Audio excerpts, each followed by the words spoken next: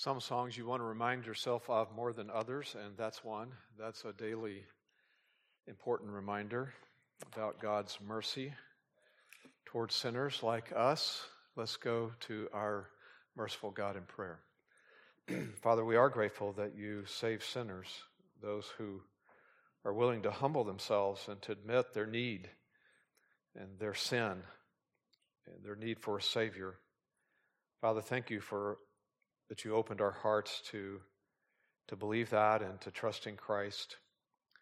We do thank you for your word as well, your wonderful word that helps us to know how we can walk in a manner that's worthy of knowing you and a manner that pleases you. And so we desire that that would be the end result tonight from our study. Be our teacher. In Christ's name, amen. All right, well, we are in Psalm 119, no surprise there. Verses 97 to 104. I think we would all say that education is something important. We were all educated at some level. Most parents certainly want their children to be educated. They want their children to learn how to read and write and do math and so on. I'm from those old generations, reading, writing, arithmetic. That was pretty much what you needed. But we do recognize a huge problem in today's educational institutions, and that is the fact that, tragically, there is little to no respect for biblical truth in our public or government-run educational system. I'm also of the generations that remember something different than that.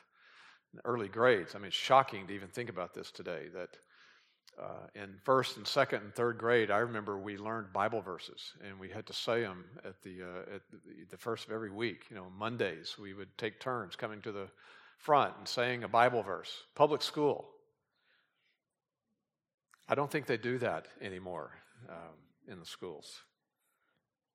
Very little respect for biblical truth. It's tragic, as James Boyce puts it. It's tragic because the Bible is the source of all true scholarship. Now, our passage tonight makes the same point. It just puts it in different terms. The Bible is the source of all true scholarship for sure, but in our passage, the focus is the Bible is the source of all true wisdom. So it is verses 97 to 104. And as you know, this psalm is known for its acrostic arrangement. We say that every time just to remind you of that every stanza, every 8 verses, all the verses within a particular stanza begin with the same successive letter of the Hebrew alphabet. You don't see it in English, you only see it in the Hebrew text itself. This passage is the Mem passage, M-E-M, the letter Mem. And as you would probably guess, it's the letter that makes our sound M, okay? Now, this Hebrew letter, M, sometimes is used to introduce an exclamation of wonder. It could be an exclamation of indignation. If you look in our text, in this psalm, it's not indignation. It's used twice that way as an exclamation of wonder. You see it in verse 97. It's translated, "Oh, how." And then it occurs again in verse 103. In the version I'm using, in most versions, it's just how instead of oh how, but it's the same mem. It's an exclamation of wonder. Oh, how wonderful something is, and so forth. Now, the remaining verses, it's not used that way, but in the remaining verses, that letter is connected to a preposition. And it's the preposition min, M-I-N. That preposition, as you can hear, begins with the Hebrew letter mem. So that helps accomplish all these verses beginning with that letter because all the others begin with this preposition that starts with an M. And the preposition is used to signify different things within this stanza, things like comparison and separation and even source. But in this stanza, we'll call it the mem stanza, the author is continuing his proclamation of something that's been continuous through Psalm 119, and that's the sufficiency of God's Word. That's the theme of all the stanzas at some level. It's just that in these 8 verses, that sufficiency is characterized, as I said before, as wisdom. It's the wisdom that's available from God. to God's people through God's word, God's wisdom. And before we get into it, I just want to remind you that other biblical writers knew about this. God's wisdom. Moses knew about this wisdom. Listen to what he told the nation of Israel in Deuteronomy chapter 4, verses 5 and 6.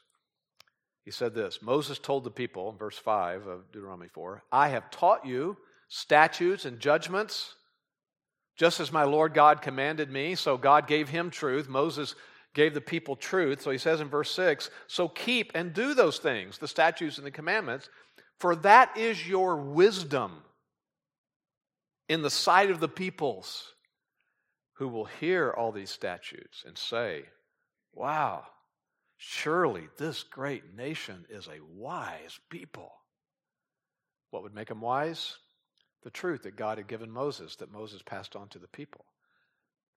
So we're going to go through this stanza that focuses on wisdom. There's something to take note of this stanza. It's a very striking characteristic of this stanza. There are no petitions, no requests in this stanza. That's different.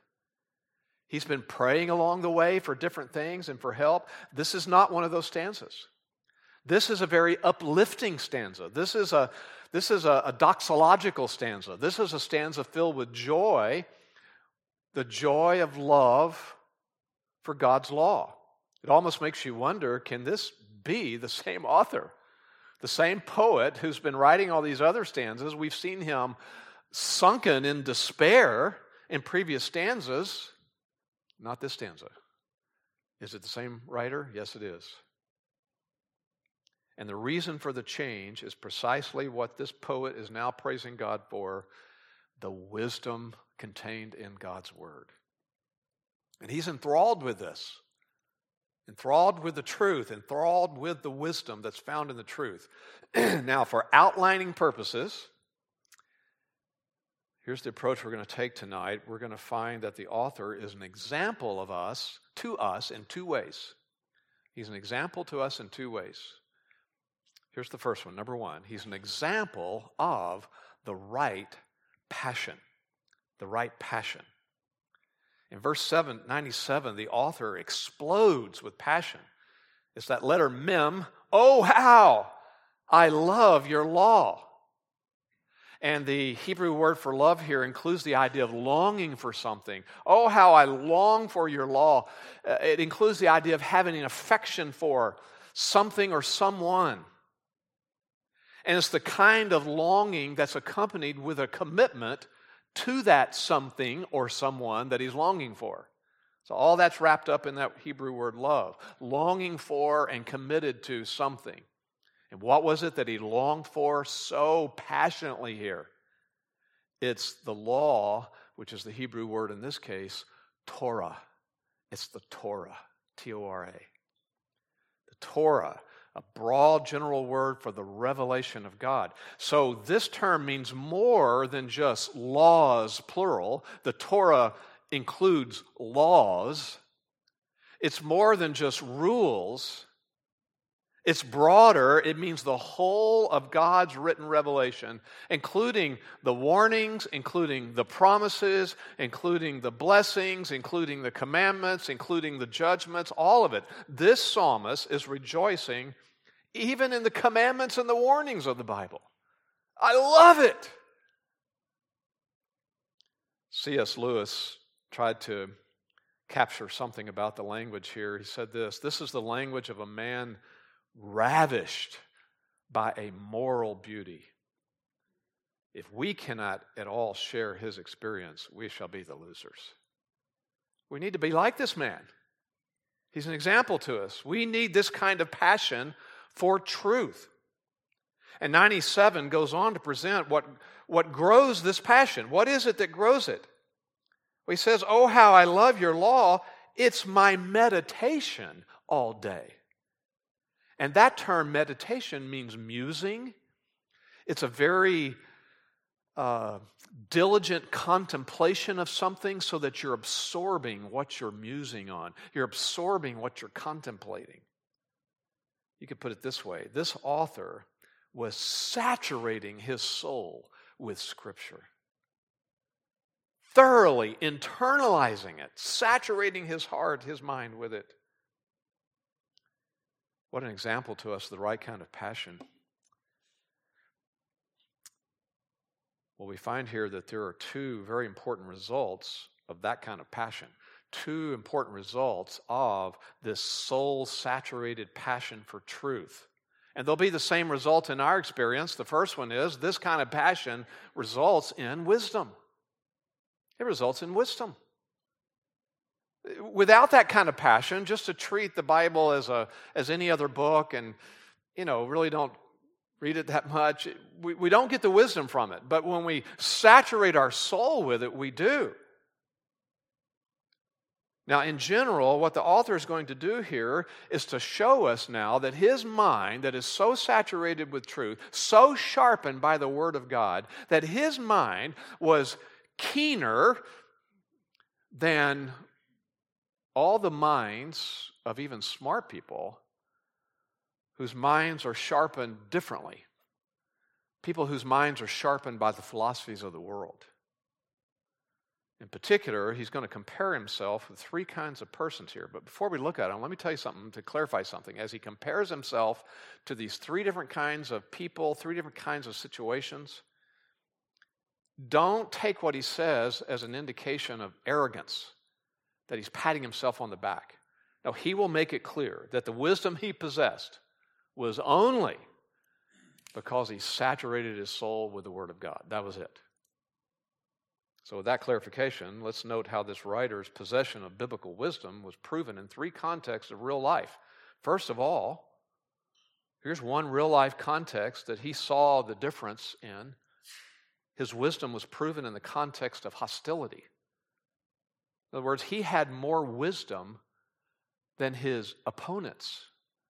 He calls them here his enemies in verse 98. Your commandments make me wiser than my enemies, for they're ever mine. Now, the essential Hebrew idea in the Hebrew term wiser and wisdom is this skill of being able to adapt what you know to what you actually do. That's one way to describe what it means to be wise. You have that skill to adapt knowledge to what you do and how you live. That's the kind of wisdom that God's Word imparts. It's a wisdom that's practical. It's a wisdom that's ethical. I am so old school. I've been teaching with an iPad for about 2 or 3 years now, and I was about to swipe, and I started to lick my finger to swipe the iPad, like it was pages of paper. That's an old habit. Hard to die. I don't need to lick my finger here. Get the spit off my finger. Just a moment. Sorry for the live stream people out there. It's a wisdom that's practical. The skill that's necessary for practical action. So he's talking about the people of the world, the hostile world, the people of this world who oppose God, and the people who are in this world who oppose God's people. They think they're wise, but in reality, they're not. Remember what Romans 1:21 and following say, as it paints that picture of the depravity of the world. It talks about lost people of the world. It says in Romans 1:21 that they did not honor God. They don't do that. They don't give thanks to God, but they became futile in their speculations, and their foolish heart was darkened. Verse 22, professing to be wise, they became fools. Now, this author is not necessarily thinking of particular people. In other words, I'm sure he had personal enemies. He's not necessarily thinking of particular enemies who might have been a personal threat to him. He's thinking more about the hostile world and all the people of the world.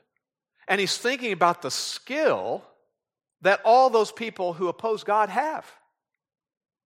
They have a skill of manipulating truth. They have a skill of manipulating circumstances just to their own advantage. And in that skill, they might be very shrewd. They might be very smart. They might call that wise. But the problem is that skill that they have to sort of use the things of this world, the circumstances, the philosophies of this world to their own advantage, that skill and that shrewdness is at best for this life only. That's why Jesus gave this profound kind of statement and warning in Matthew 16:26. Remember he said this in Matthew 16:26, "For what will it profit a man if he gains the whole world and forfeits his soul? What will a man give in exchange for his soul? The soul is eternal, but the things of this world are temporary." So the shrewdness that goes along with worldly thinking is just a temporary shrewdness. True wisdom, though, belongs to God's people because they are in possession of something. We are in possession of the Word of God. And God's Word is a well. It's a well of wisdom that never, ever runs dry. There's examples of this besides the psalmist. Again, we don't know who it was. But we can look at the life of David, especially when he was at his best. We know that David took some steps backwards at times. But when David was at his best, he also exemplified this wisdom, especially early on in his life, especially in comparison to the hostile situation that he was facing. He had an enemy. It was King Saul. Let me just read some little excerpts from that. 1 Samuel chapter 18. Starts off good. 1 Samuel 18 verse 5. David went out wherever Saul sent him and prospered. Saul liked David. And wherever Saul sent him out, he prospered. And Saul set him over the men of war. But over time, you know the story, something changed in Saul. The spirit of jealousy began to seize him. As a result, you know there's two separate occasions where he threw a javelin at David. Twice David escaped from that. You fast forward to verses 14 and 15 of same chapter, 1 Samuel 18. You can see the change. Saul had by this point become afraid of David. It says in 1 Samuel 18, 14, 15, David was prospering in all his ways, for the Lord was with him. When Saul saw that he was prospering greatly, he dreaded him. So the hostility is increasing between David and Saul. It didn't help that later on, one of Saul's daughters, Michal, Michal, fell in love with David, married him, and guess which side she took? She took David's side. And that sealed the deal as far as Saul being hostile toward David, Saul being David's enemy. Now, soon after that happened, the Philistines initiated some hostilities against Israel, and here's what we read. This is now verse 30 of 1 Samuel 18. Then the commanders of the Philistines went out to battle, and it happened as often as they went out that David behaved himself more wisely than all the servants of Saul. So his name was highly esteemed. He had a wisdom that Saul certainly didn't have. He had a wisdom that the skilled Philistine leaders and war leaders didn't have. So back to Psalm 119, our psalmist was wise like that. Now, he's not saying something here. He's not saying, I can meet these hostile people and the people of the world on their own terms. I am smart enough and wise enough to outsmart worldly enemies on their own terms. He doesn't say that. It's rather that those people had set themselves against God's law. They considered themselves to be superior to God's law, but the psalmist knew at the end of the day he was wiser than they were. All because of his knowledge of and submission to God's word. So his wisdom that resulted from that passion for the word, his wisdom was proven in the context of hostility. It was proven in a second context. It was proven in the context of academics. There are very educated people in the world. Don't get me wrong and don't get the psalmist wrong here. But biblical truth has a wisdom that's beyond earthly academics and education. So he says in verse 99, I have more insight than all my teachers. Again, don't read this as arrogance. The term translated insight is a synonym then for wisdom. Here is the synonym that emphasizes discernment. Discernment. He's saying that he possessed more discernment than all those who were in the world that were characterized as intellectuals. And there are those. Even though those intellectuals did have knowledge, they do have knowledge. Even though the intellectuals of the world were very much smarter than this author on many subjects.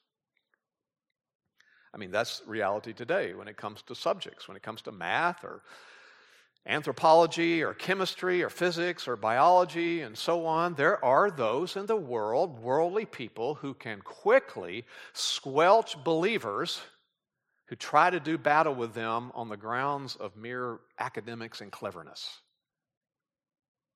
So the psalmist is not saying he had more knowledge than his teachers. He would agree that a lot of his teachers were a lot smarter. But the Bible gave him more discernment than they had. How?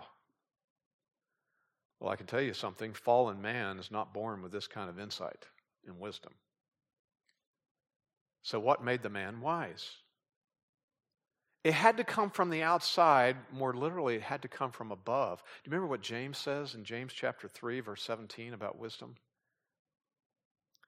James 3:17, the wisdom from above is first pure, then peaceable, gentle, reasonable, full of mercy and good fruits, unwavering, without hypocrisy.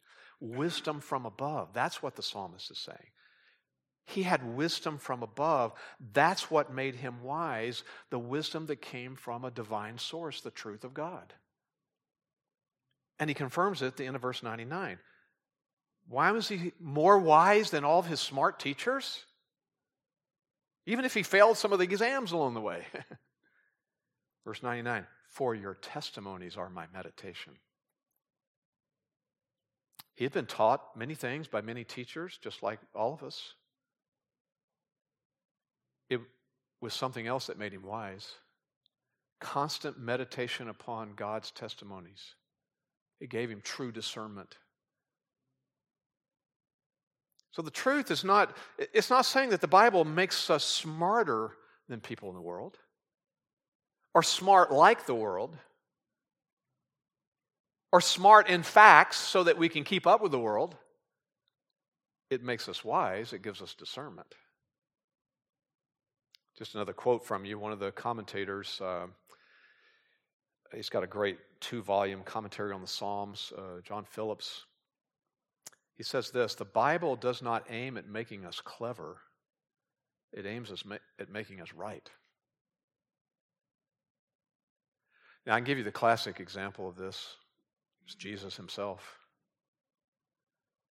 I took you through a little bit of David's life. Just think about Jesus' earthly life. He entered human life at Bethlehem, grew up in that home. Fast forward, you see him then as a boy at what age? Got to know that. It's on the test. 12, thank you. 12 years old, sitting before the learned teachers in Jerusalem. Listen to Luke chapter 2, 46 and 47. 12-year-old. After 3 days, they found him in the temple. The parents were looking for him, sitting in the midst of the teachers, both listening to them and asking them questions. And all who heard him were amazed at his understanding and his answers, meaning his wisdom. And it didn't stop there. Luke 2, verse 52 goes on to say that he even became more wise. And Jesus kept increasing in wisdom and stature and in favor with God and man. Of course, Jesus knew all the truth. That's why when he spoke, it says in the New Testament, he spoke with such authority, not like their own scribes. And because of that, the Jews marveled at him when they heard him. We learn that in the Gospel of John in our study of John 7, chapter 7, verse 15. The Jews were astonished, saying, how has this man become learned, having never been educated, meaning in their schools? The answer is he had the knowledge of truth. And our psalmist is saying that he had a measure of that same knowledge of Scripture, and it made him discerning and wise. So what about us? It is still true today, you see, that the people who have minds sharpened by the Word of God, they have a wisdom that worldly knowledge can never give anybody. Again, I'm not saying there's nothing to be learned from all the secular teachers we may have in this world. There's always much to learn from smart people. The point in our passage is the comparison of spiritual wisdom with worldly learning. The wisdom of God goes beyond anything we could ever learn just from mere secular teachers. So his wisdom was proven in those two contexts. It was proven it resulted in this, the wisdom resulted in this proof in the context of hostility, in the context of academics, and it was proven in another context, third, it was proven in the context of experience.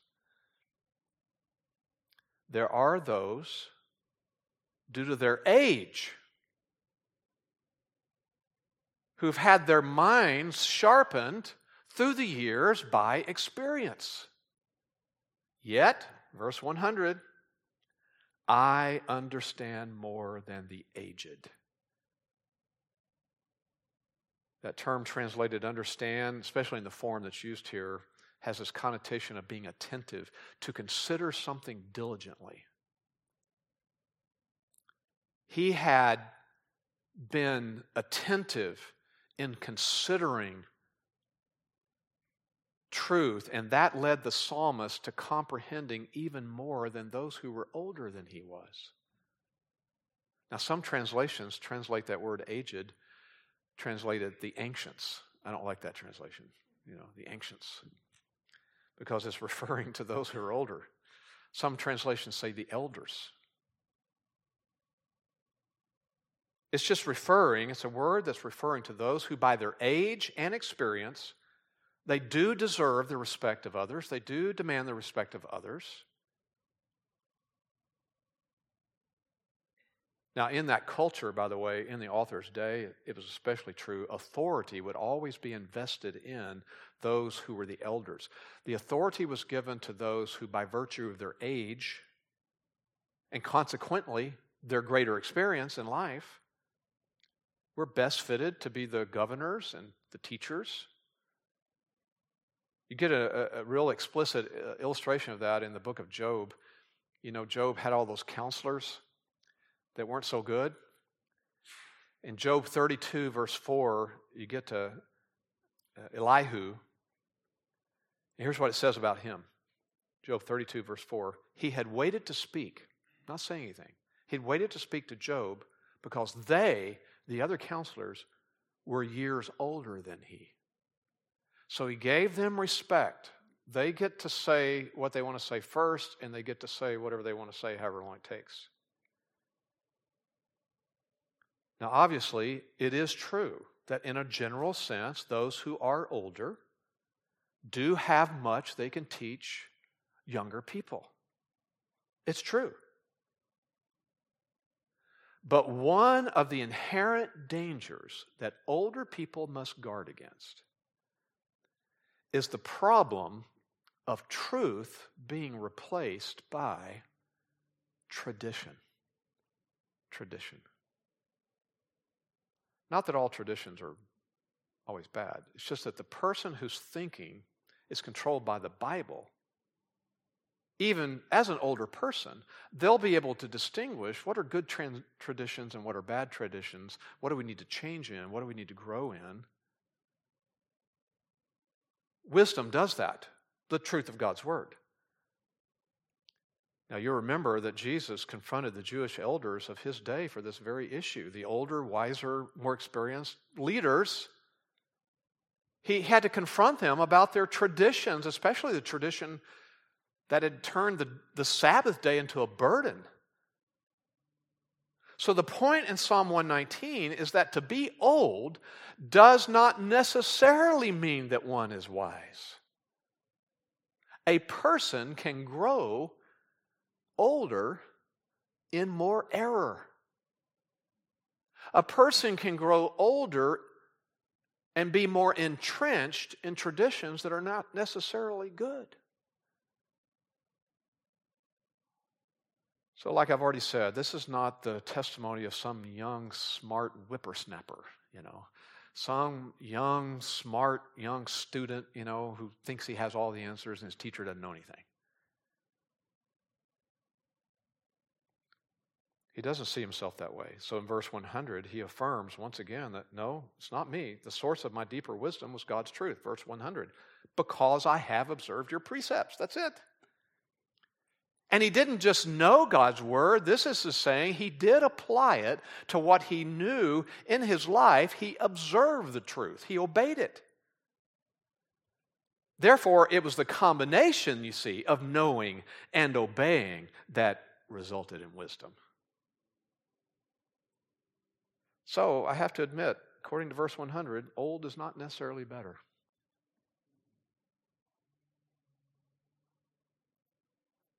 You might say, well, yeah, but isn't what he saturated his soul with something very old, and it's even older now? The precepts, the Torah? He says precepts here? Yeah, they're old. But the Bible doesn't command our respect just because it's old. It commands our respect because it's right. And it's divine. And the knowledge gained from the Bible is something that's eternal. The knowledge that we find in Scripture is right. It's the same on the day of our deaths as it was when we learned it somewhere along in our life. It doesn't change. It's timeless. It has always been true and always will be true. And we can't say that about any other knowledge. We can't say that about all the things that people have studied and all the things they've gained knowledge in, of all the things they've gained experience in. Advancements are being made in different categories all the time. Just think of the advancements in aviation or electronics and so on. In each of those fields, like in any other field, knowledge keeps increasing and changing, and you have to maybe change something that you did or believed before because of new evidence and so forth. Right and wrong in that field can change. So the doctors here, I don't know, I guess I could quiz you whether you're still using leeches or not. I don't know, but I've heard there actually are a couple of uses of them out there. But by and large, there's been a lot of advancement made, I think of my own field, my background, pharmacology. I remember when I was studying pharmacology, all of it the second time to get licensed, the second time in California to go through all the boards a second time, many years later after the first time. And much of my notes that I had from pharmacy school and the first round of boards, a lot of things in my notes were outdated because new discoveries were made. The truth of Scripture is not like that. It never, ever changes. And when we are passionate for it, like this man, when we saturate our souls with it, we will gain wisdom, and it'll be proven in all the various contexts of life that we'll find ourselves in. This man just listed 3. Well, there's a second result of being passionate about the truth. The passion results in wisdom, but it also results in obedience. Now, remember way back at verse 9, that familiar memory verse, how can a young man keep his way pure? And he answered it by living according to your word. That's another way of saying by obeying it. By obeying it. Well, our author is essentially saying the same thing in verses 101 and 102. Conceptually, these two verses are parallel. Both are stressing the disciples' pursuit now of living according to God's word, which means being obedient to it. Now, he puts it in negative terms, verse 101. My obedience is put in negative terms here. I have restrained my feet from every evil way that I may keep your word. Evil way is a very comprehensive term. It includes any kind of evil, all kinds of evil, so he's committed to avoiding every form of evil so that he can keep God's words, so he can obey it. This is really evidence of his wisdom here. I mean, true wisdom will be proven in all the various contexts of life, but it'll be expressed very clearly in this, in obedience. Otherwise, we're not wise. It just means this man was choosing to live his life in light of another verse he knew about, Proverbs 4, verse 14. Proverbs 4:14, do not enter the path of the wicked and do not proceed in the way of evil men. So the fact is, the keeping, he says, of God's word is something incompatible with treading the evil path. So treading an evil path is incompatible then with wisdom. We cannot be lax about sin and worldliness and expect to profit from the use of God's word. So the author's passion was expressed in this, his genuine pursuit of a life that was separated from sin.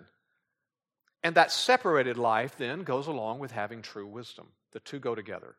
If someone's wise, then they're seeking to shun evil. Now he says it a different way in verse 102. They're parallel, but he says it just in different words. I've not turned aside from your ordinances. I remember in my first Hebrew class, it's like I've forgotten much, but I remember certain Hebrew words more than others. For whatever reason, I remember this one.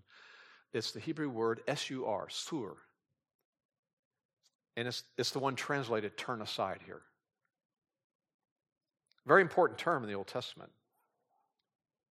To turn aside, to sur, from God's ordinances means to neglect them, to disobey them.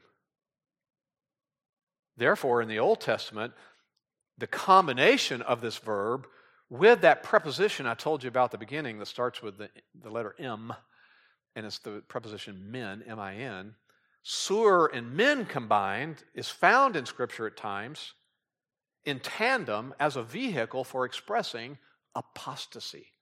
Apostasy. Find it many places. Exodus 32, verse 8.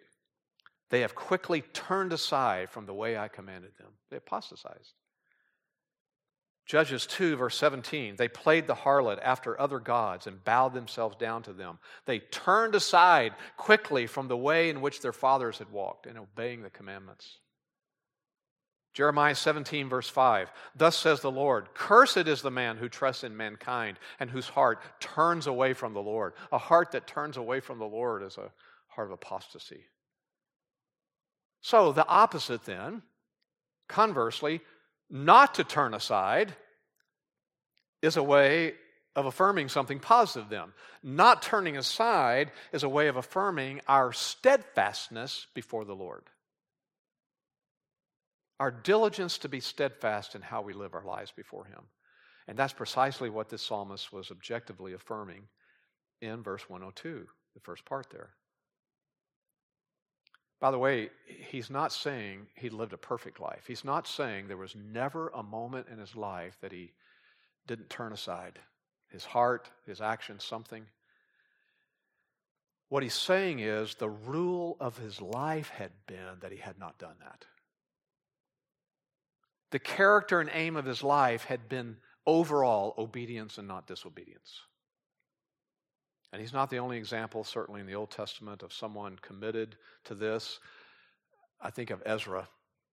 It's one of those verses we spend a lot of time with and studying in seminary. Ezra 7, verse 10. It's very important to expository preaching. It's Ezra 7:10. It says Ezra had set his heart to do three things here. To study the law of the Lord, and to practice it, and to teach His statutes and ordinances in Israel. These are marching orders for expositors. This is what we're to do. We're to set our hearts to do these three things. To study the law of the Lord, take what we learn and practice it, apply it to our own lives. We're not allowed to be hypocrites. And then to teach it. That's our job. Ezra was committed to the same thing. A rule of life of obedience. I think of Daniel and his experience in Babylon. Here's a man that, it didn't take him long in his life to come to this place. He was a young man. He made up his mind as a young teenager to be this way, that he was going to take his stand on certain matters, live a life separated from the world. He determined he would not do certain things forbidden by the Word of God, even though others were doing it, even though others might think he was crazy. He purposed to be committed to God's Word. This psalmist is the same way. He was committed to that. I have not turned aside. And the idea is, I will not turn aside. He says, goes on in verse 102, for you yourself have taught me. I love it that he puts his knowledge of the Word now a little bit differently. He wants to say something else about having this wisdom.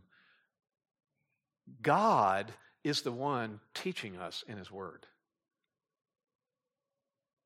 And the point of God being His teacher is actually emphasized in the Hebrew, the way He wrote it.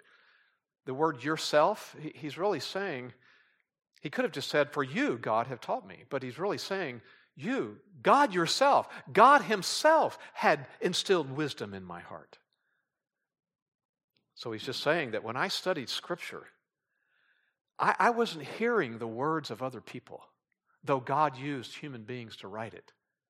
I was actually hearing something past that. I was hearing the voice of God Himself. And that is still true. This is how God speaks to us. It is in and only in Scripture. That's what makes the Bible like no other book. It's God Himself speaking. You ever think about that? I mean, sometimes people, lamenting the state of the world that we're in and all the sin, it's like, just want to be back in the Garden of Eden, before the fall. It was those tranquil days, and what made it so special is God walked with them and talked with them and taught them things, spoke to them in an intimate way. There is a sense in which this psalmist is saying, I've got that. We have that. That's what we find when we saturate our souls with Scripture. It's taking us back to a place as if we're being personally taught by God. What a reverence for God's Word this man has. So these last two verses are not saying that, the best of many valuable ways you could choose from to keep your way pure. One good way to consider is by knowing and studying God's Word. It's saying it's the only way. Only the law of God can show us the right path in which to walk. And we know also that it's only the Word of God that can, even by the Holy Spirit using it, empower us to live that way. The Spirit uses what we're saturating our souls with to revive us and illumine our hearts and empower us then to believe what's there and then to live by it.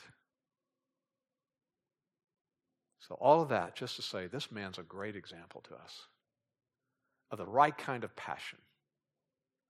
It's a passion that results in obedience. It's a passion that results in wisdom in our life. Those two go together, and that wisdom will keep coming out in the various contexts of life, whether you're at work or with your neighbors or your family, opponents of the gospel. It'll start being evidence that they don't have that wisdom that we have. What a blessing. Well, he's an example in one other way here tonight. Number two, he's an example of the right satisfaction. Now, I was telling my wife that I had trouble picking the word there, satisfaction. I actually had 6 words. So I'm going to give them all to you. You can choose the one you like. Delight, contentment, pleasure, fulfillment, enjoyment.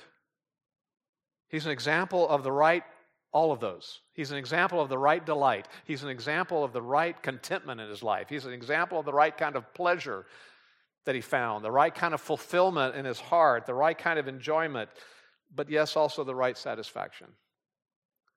And I chose that one for a reason. Because it ends in I-O-N, and passion also ends in I-O-N. So, now you know. We think about those kind of things, don't we, Luke? Yeah. But we can put it this way. He loved the truth so much that he was completely satisfied with it. Look what he says in 103. How sweet are your words to my taste. There's that mem letter again. How, oh how sweet are your words to my taste. Yes, sweeter than honey to my mouth. I find it interesting that the word sweet also carries the connotation smooth. It went down smooth. You could translate that way. How smooth, how easily your words entered. How smooth your promises, your words were to my palate, to my taste. That's the total thought then. How palatable I find your sayings, even more so than honey to my mouth. I like honey. I like honey on warm biscuits, butter, sourdough toast with butter toasted, honey on it. You could have written this even more so than clear Karo syrup to my mouth. I like that on biscuits as well. Clear Karo syrup, buttered biscuits.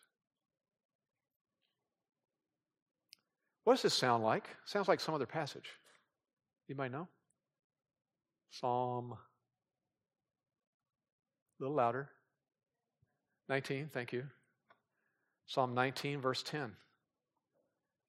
He's talking about the Word of God there, and he says that it's perfect and it's whole-sided and it brings wisdom and makes wise the simple. It says in verse 10, they, meaning the words of God, are more desirable than gold, yes, than much fine gold, sweeter also than the honey and the drippings of the honeycomb.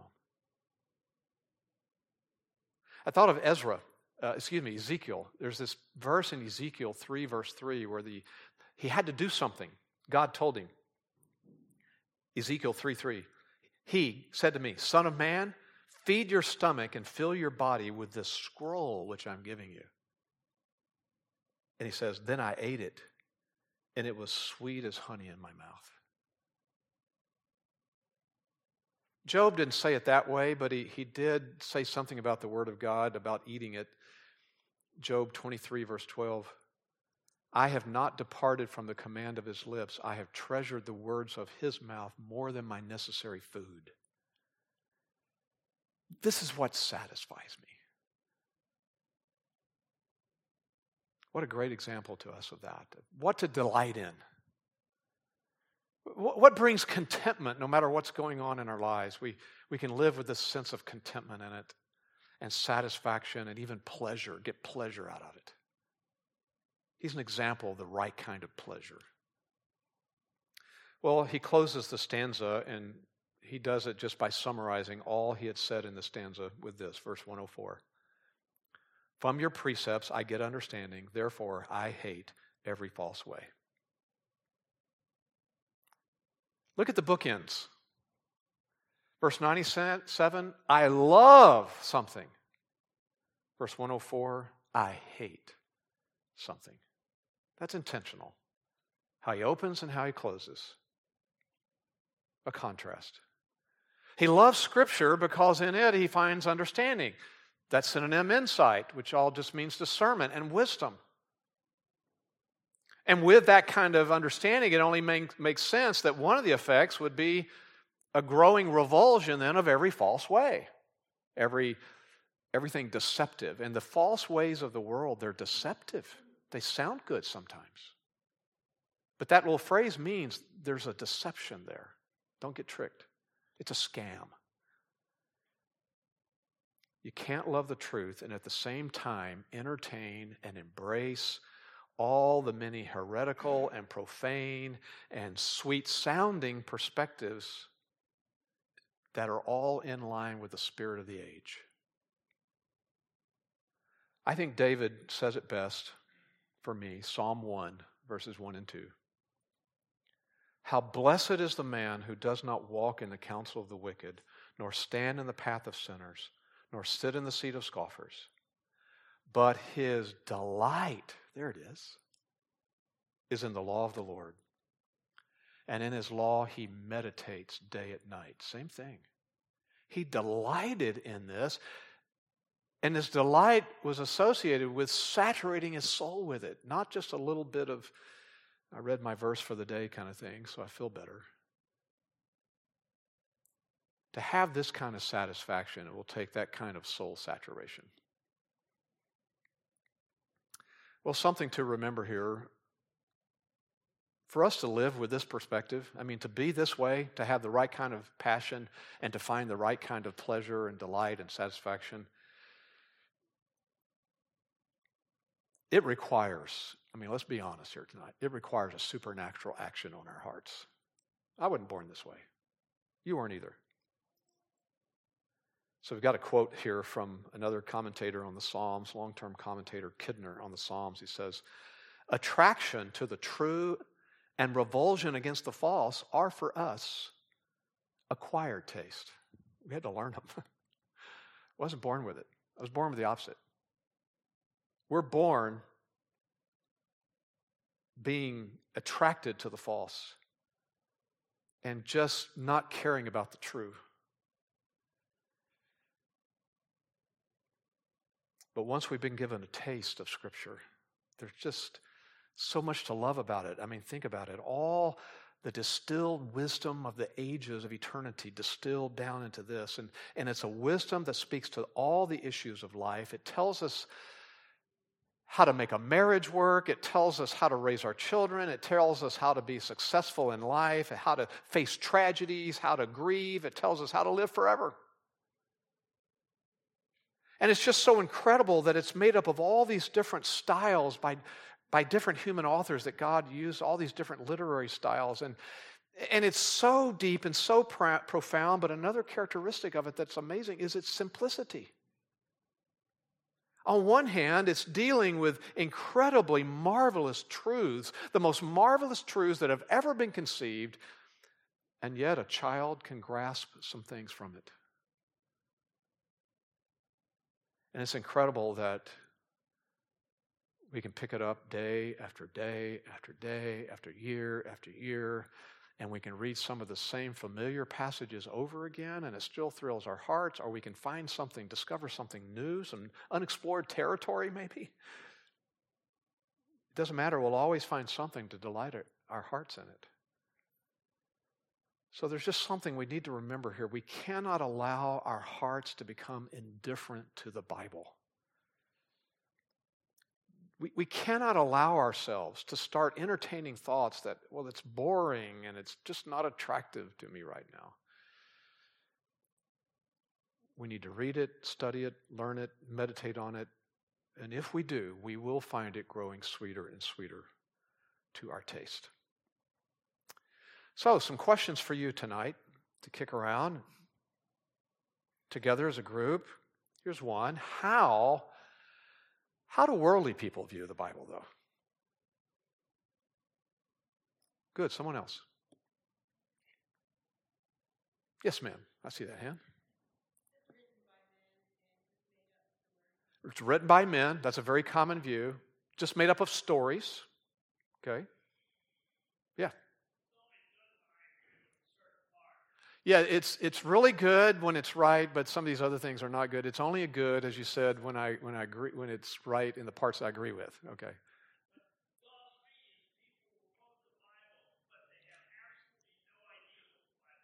Yeah, people do quote the Bible when they don't know what it says, and they don't even know what they're quoting, what it really means in its context. Yeah. So I'll hand over here. Yeah, Jennifer.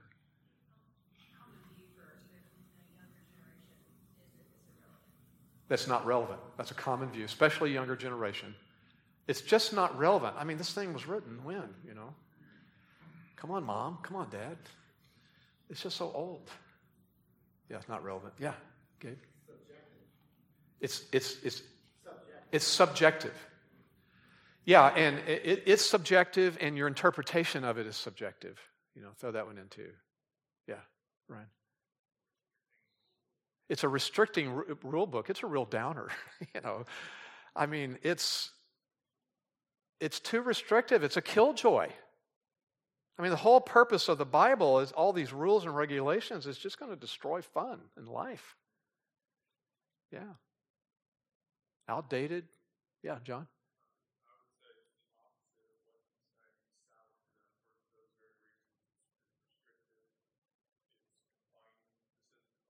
It's not fun. So you said sour, is that the word? Yeah. It's not sweet. It's sour.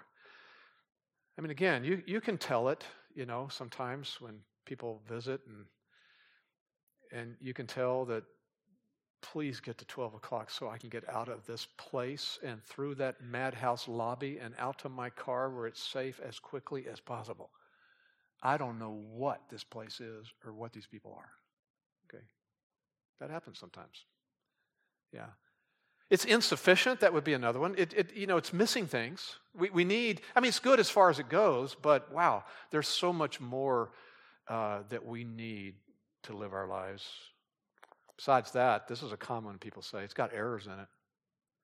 Yeah, there's errors. There's contradictions in it. Now, back to what you said, they really don't know what it means when they say it and they use it. They really don't know about those things. It's legend that keeps being passed. There are some things to fallen understanding seem contradictory. But when you understand the context and everything, you find out that it's not. So yeah, that's the world's view of all that. Along with that, let me just ask you this. Since that's the world's view and the psalmist is saying something different here, especially when he says, God himself taught me. Do you keep that in mind when you're reading the Bible? Do you actually think that as you're reading it? This is God speaking to me. We should.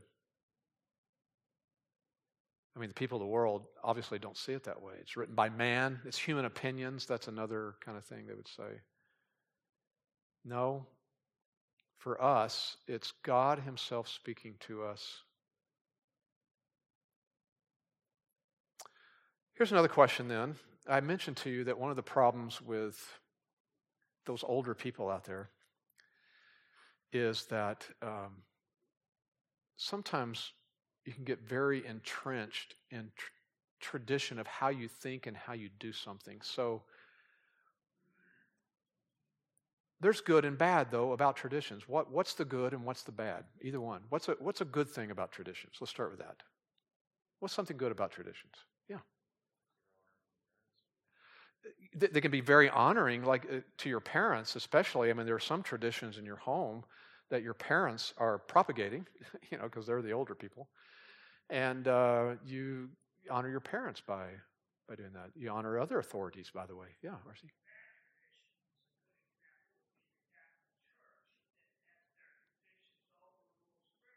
Okay. That's the biggest bad right there. That traditions can become weightier or have more authority than Scripture. And Catholicism is a good example of that. Yeah. Traditions have become the most important thing. Now, we can do that in the Baptistic world as well, or the Presbyterian world. We have traditions, We have to be careful about the same thing. But that is something very, very bad. Yeah.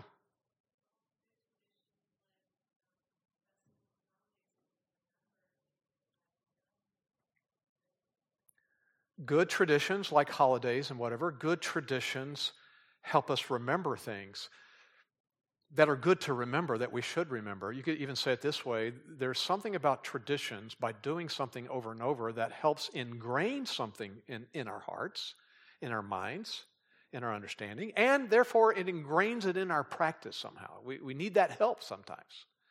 So it's not that traditions in and of themselves are wrong. They can actually be helpful. In fact, they're helpful in passing on truth to other generations. They can be helpful in doing that. But when they become more important than Scripture, then something's gone wrong. And obviously churches have split over those kind of things, right? Over somebody tampering with a long-standing tradition, like teaching down here on the floor instead of up on the pulpit. What's going on here, We have a tradition. What if I didn't wear a tie some Sunday? What would happen? I don't know. I'm not willing to try it. Yeah. I think, what happens with traditions as well is we get so entrenched in them, they can make us blind to something else that we need to do that would be helpful. We don't even consider something else. Yeah. Here's another question. I said that this psalmist said he hates evil. He loves the truth of Scripture. The question is, it's wrong, on my notes, a wrong interrogative pronoun here. This one's correct up here. Why is Scripture important for defining evil? So he hated evil. He defined it a certain way. He's going to define it the way Scripture defines it. Why is that so important? Let me ask it this way. How is evil defined in this world? How is evil defined if someone is not defining it as Scripture? Yeah.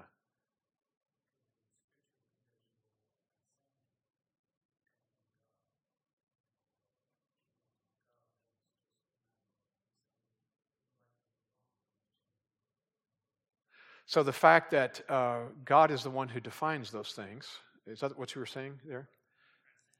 Yeah. So, the creator of the universe is defining what is evil, what is right, and what is wrong. It certainly as well is prideful to think that we can define it differently and to go against his definitions of what is evil. But people do it. The world is ignoring God's definitions, and the world doesn't care about God's definitions. So yet they're going to admit that there's evil in the world. So how are they defining it, Arthur?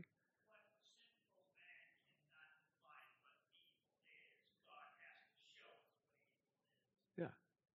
We wouldn't define it correctly if God didn't show it and define it for us. And therefore we would keep defining it other ways, like what? What's the world say?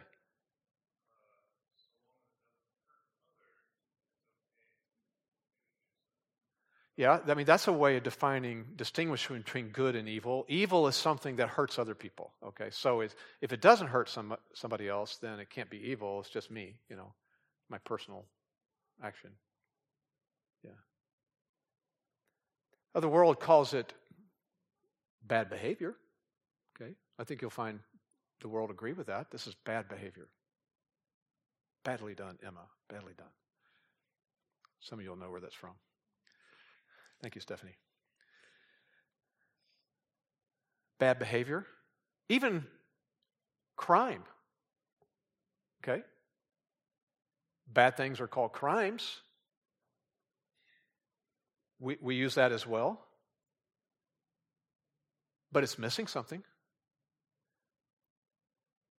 Bad behavior is called things like a violation of the laws of the state. It's an offense against humanity. Have you ever heard that? It's just, it's an offense against humanity. I've even heard this. This is an offense against the laws of nature. Still ignoring God, But what's missing in all that is what's bad and what's evil is not being called what? Sin. Okay. It is Scripture that tells us, it is God that tells us what is wrong with evil, and what's bad about it is that it is sin. Okay. We need Scripture to do that. Only the law of God tells us what offends God, and hence it's sin. Last question. And we could spend an hour on this one, but we're not. We'll spend about 4 minutes. He ate it. He studied it. He absorbed it. It was so sweet to him. Share with us quickly. What's a passage that's especially sweet to you, sweet to your taste in your mouth?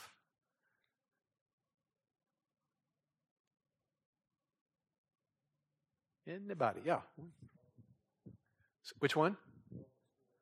Romans 4:8, which says? Let's read it all together. Romans 4:8, is that what you said? This is going to be sweet.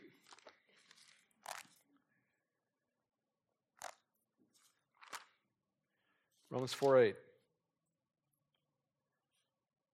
Blessed is the man, this is the right one?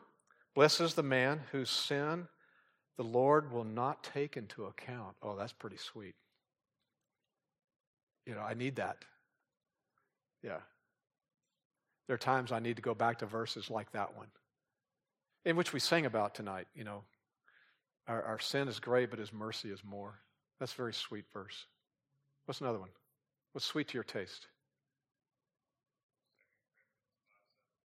2 Corinthians 5:17. Say it or paraphrase it.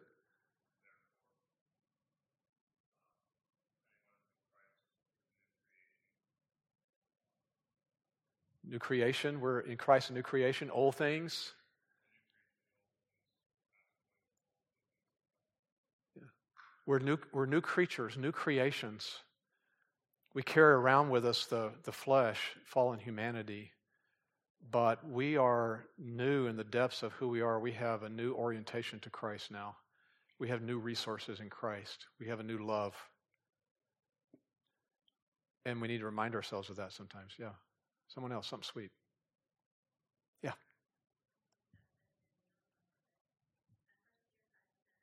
1 Peter 5:10.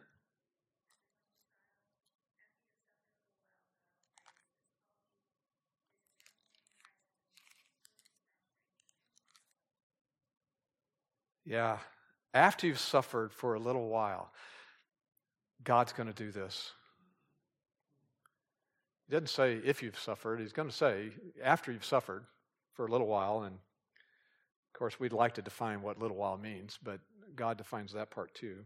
The God of all grace, who called you to His eternal glory in Christ, will Himself perfect, confirm, strengthen, and establish you.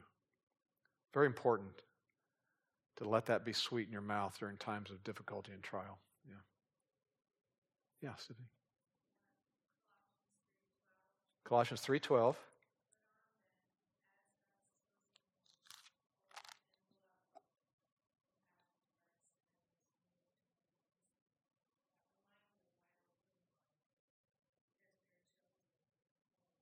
Yeah, Colossians 3:12 is a great example of the indicative and imperative. The indicative stating who we are, some facts about God or us. This is who we are.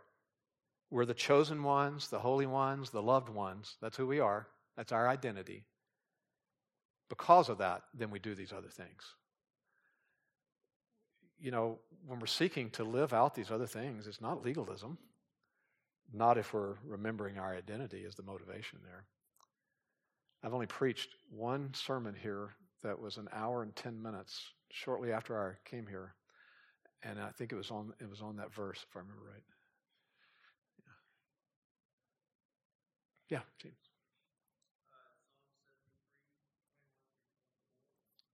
Asaph, Psalm 73.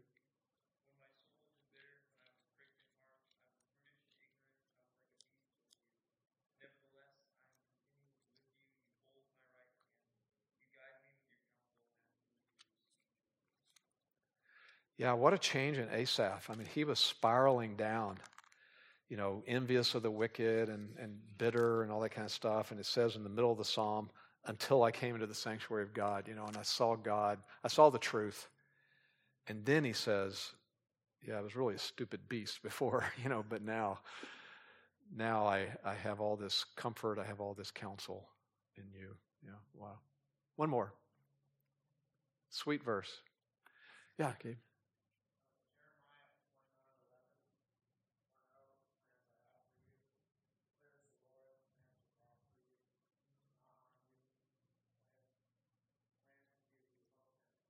Jeremiah 29:11.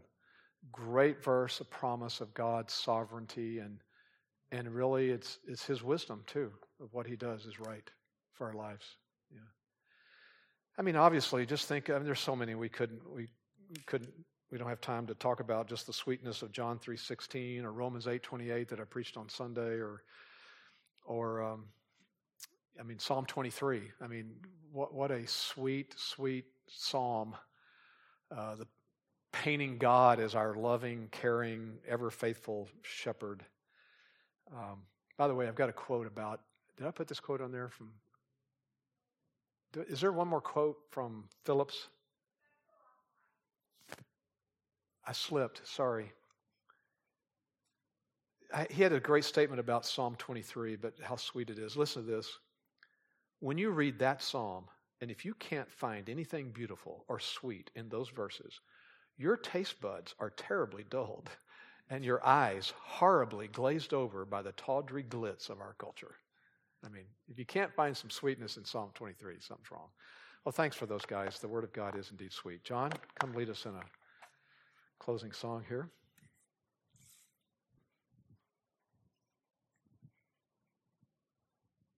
If you could all stand up, and we will sing "Oh, How I Love Your Law."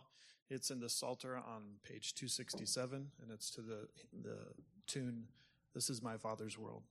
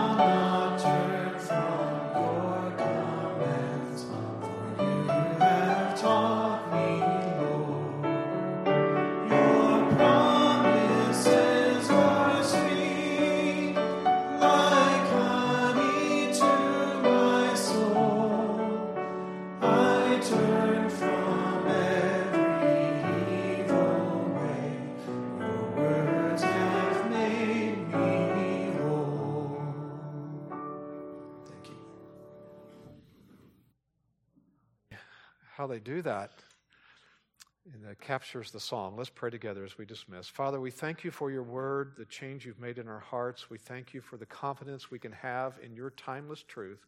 We confess that we turn from our rule of life, our commitment in moments of time, and we're aware of that, and we're so weak. But in you, we're made strong, and you forgive us, and we're so grateful for that you care for your people that way. So just instill within us a desire to saturate our souls day after day after day with the wisdom that's in your word. In Christ's name, amen.